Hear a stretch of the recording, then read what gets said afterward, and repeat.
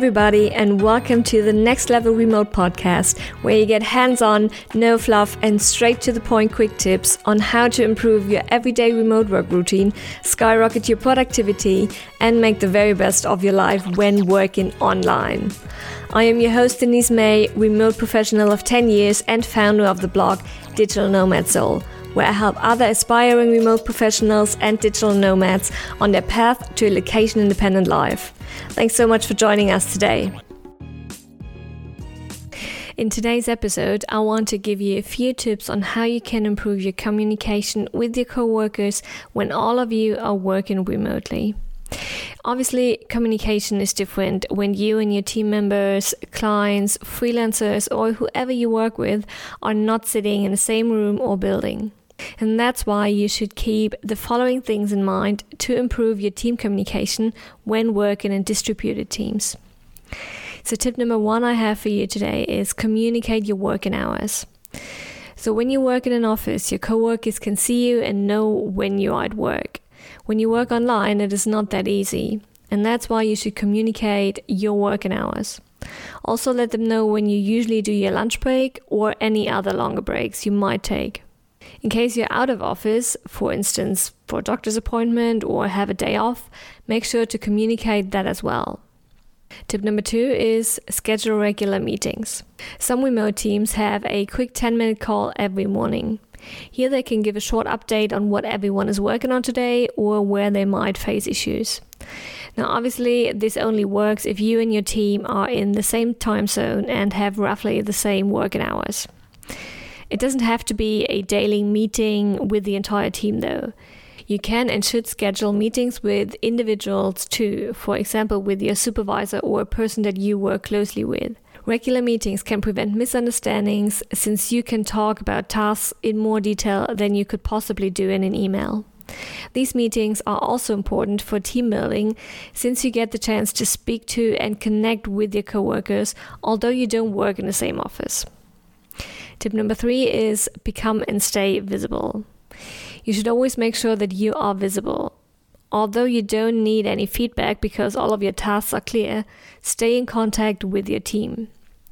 If clients only hear from you every couple of weeks, they could easily get the impression that you don't work much or that they could easily do the work without you and they don't really need you. And the same goes for your coworkers. You don't want them to get angry or jealous because they think you are lazy at home and don't work while they have to be in an office.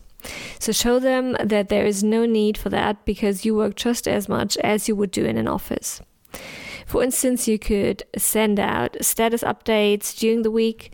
You could ask them for their opinion, or you could let them know about helpful ideas that you may have. Also, if you use any type of communication tool such as Skype or Messenger, make sure that you adjust your status to available or busy or do not disturb or whatever is applicable for your situation.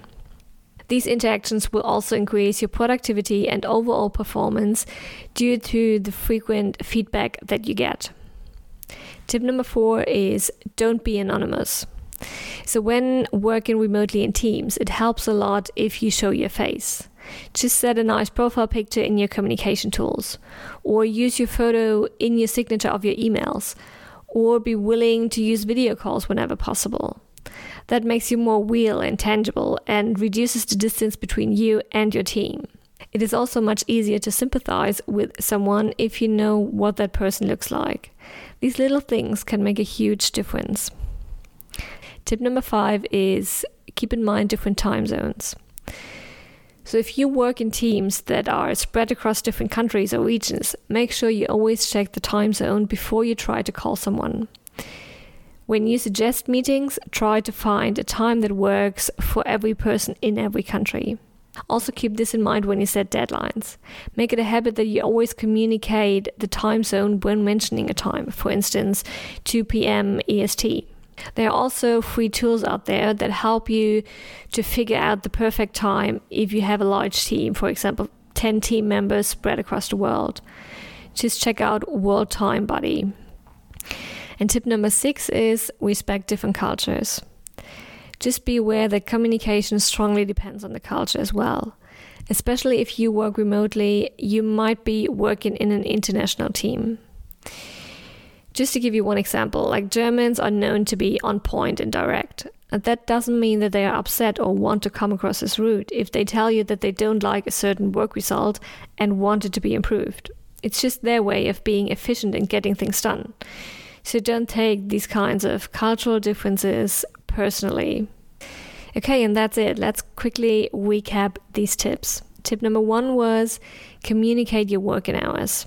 Tip number 2, schedule regular meetings. 3, become and stay visible. 4, don't be anonymous. 5, keep time zones in mind. And 6, respect different cultures. I hope these tips helped you a bit to improve your team communication when all of you are working remotely and are maybe spread across the world. I hope you've liked today's episode and found value in this quick tip. If so, I would very much appreciate if you could leave a review on your podcast platform and share this episode with your family or friends if you think that they'd find it helpful too. If you don't want to miss the next episode, make sure to subscribe to the Next Level Remote podcast. As always, I put all of the products, services or websites that I've mentioned and that I recommend in the show notes of this episode. Here you can also find tons of other information on remote work in general and the digital nomad lifestyle if you want to read more about it. Thanks so much for listening again, and I wish you a wonderful day and speak to you next time.